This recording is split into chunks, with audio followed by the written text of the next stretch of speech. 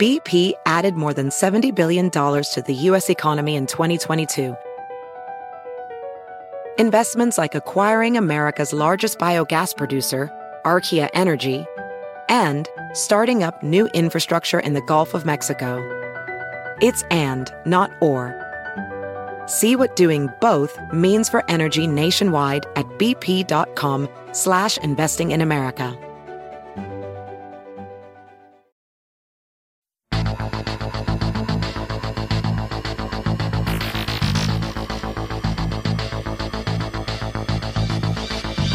Welcome back to Everyday Einstein's quick and dirty tips for making sense of science. I'm your host, Lee Phelan, and today we've got some science Q&A. Nothing's more exciting than getting questions from listeners. And while I generally respond directly to the questioner, this week I wanted to share a few of the more interesting questions I received from my fellow science fans. But first, I want to thank Netflix for sponsoring this week's podcast. Netflix Instant Streaming lets you watch thousands of TV episodes and movies on your PC, Mac, iPad, iPhone, or TV instantly, all streamed to you by Netflix, saving you time, money, and hassle. For your free 30-day trial, go to netflix.com/QDT. Our first question comes from Jess. It's been raining a lot where I live lately. The rain has been off and on, alternating between light sprinkles and torrential downpours. So the other day, my girlfriend and I were sitting in my car, waiting for the rain to let up a bit before making a break for it and running inside. While waiting, I was looking at the rain fall on my windshield and observed something. Even with my windshield wipers off, the areas of the windshield outside the range of the windshield wipers would coalesce into droplets on the window, while on the area where the windshield wipers had wiped when they were on, the water didn't coalesce into droplets. It just ran off in a sheet.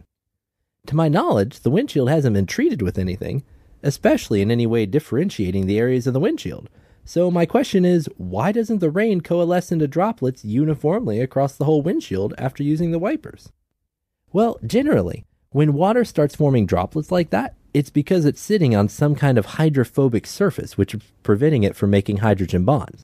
Hydrogen bonding is what gives water many of its special qualities, such as being able to form a liquid at room temperature. Most wiper blades are made of rubber, and a few are coated with Teflon, and both rubber and Teflon are hydrophobic, so most likely the wipers are leaving a residue of rubber and or Teflon across the area of the windshield where they pass. This results in that portion of the windshield being partially hydrophobic, which causes the water to bead up since it can't spread out very well. Another listener named Robert asks, where does the sun store its fuel to sustain the fusion process if the fuel's mixed in with all the explosions? When I hear that the sun has enough fuel to continue for another 4 or 5 billion years, I picture a partition in which the fuel is slowly metered out. I've watched dozens of shows about the sun, and none of them seems to address where the fuel is stored. Please enlighten me on this. That's actually a great question, Robert. The hydrogen fuel actually sits at the core of the star.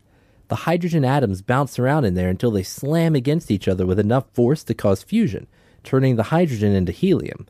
Energy is released in this process and travels outwards in the form of light, heat, and other assorted rays, X-rays, gamma rays, etc. However, the gravity of the core, combined with the pressure of the outer layers of the sun pushing down on it, cause almost all of the hydrogen and helium to stay in the core. So, assuming the sun follows the same route as similar stars, eventually the core will start to run out of hydrogen, with fewer collisions resulting in less energy being produced. The pressure inside the core will decrease, allowing the outer layers to compress. There are a few other things that can happen at this point, but eventually the collapsing outer layers cause the pressure and temperature of the core to increase enough that the sun will start using helium for fusion, creating heavier elements like carbon. This process repeats a couple of times, resulting in heavier and heavier elements being created with each iteration, until the star eventually dies. Finally, Adam wrote in to ask the following.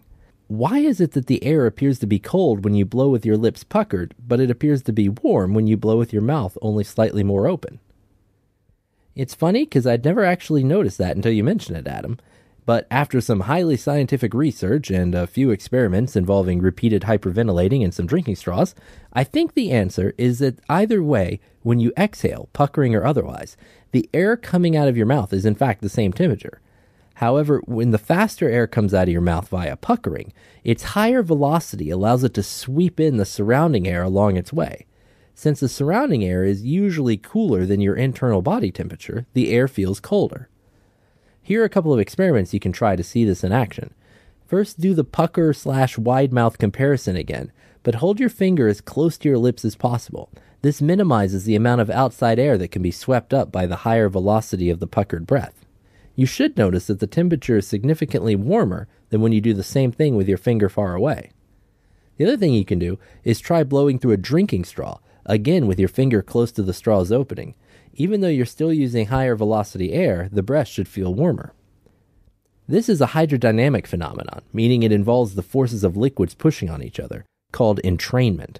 When one fluid, whether it's gas or water, sweeps another fluid along in its flow, we say that the first fluid has entrained the second one.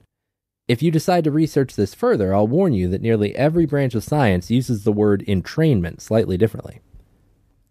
Once again, I want to thank Netflix for sponsoring this week's podcast. You can watch thousands of TV episodes and movies on your PC, Mac, iPad, iPhone, or TV instantly, all streamed to you by Netflix, saving you time, money, and hassle. If you happen to be a fan of science fiction, Netflix streaming has lots of options for you. You can watch past seasons of Supernatural, MI5, Lost, X-Files, Star Trek, Battlestar Galactica, and Buffy the Vampire Slayer, just to name a few. You can also catch one of my personal favorites, Once Upon a Time, where you can see the true story behind lots of popular fairy tales. You can watch these science fiction shows, or check out thousands of other TV series and movies while you're at it during a free 30-day trial. That's a free trial of Netflix Instant Streaming at netflix.com/QDT. That's all the questions I have time for this week. If you have a question you'd like to see answered in a future episode, send me an email at everydayeinstein@quickanddirtytips.com or contact me via Twitter or Facebook. Until next time, I'm your host Lee Phelan with Everyday Einstein's Quick and Dirty Tips for making sense of science.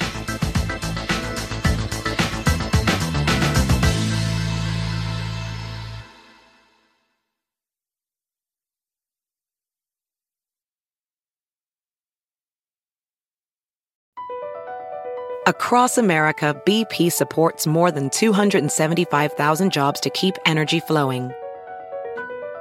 Jobs like building grid-scale solar energy in Ohio and producing gas with fewer operational emissions in Texas.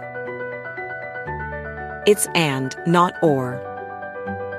See what doing both means for energy nationwide at bp.com/investing in America.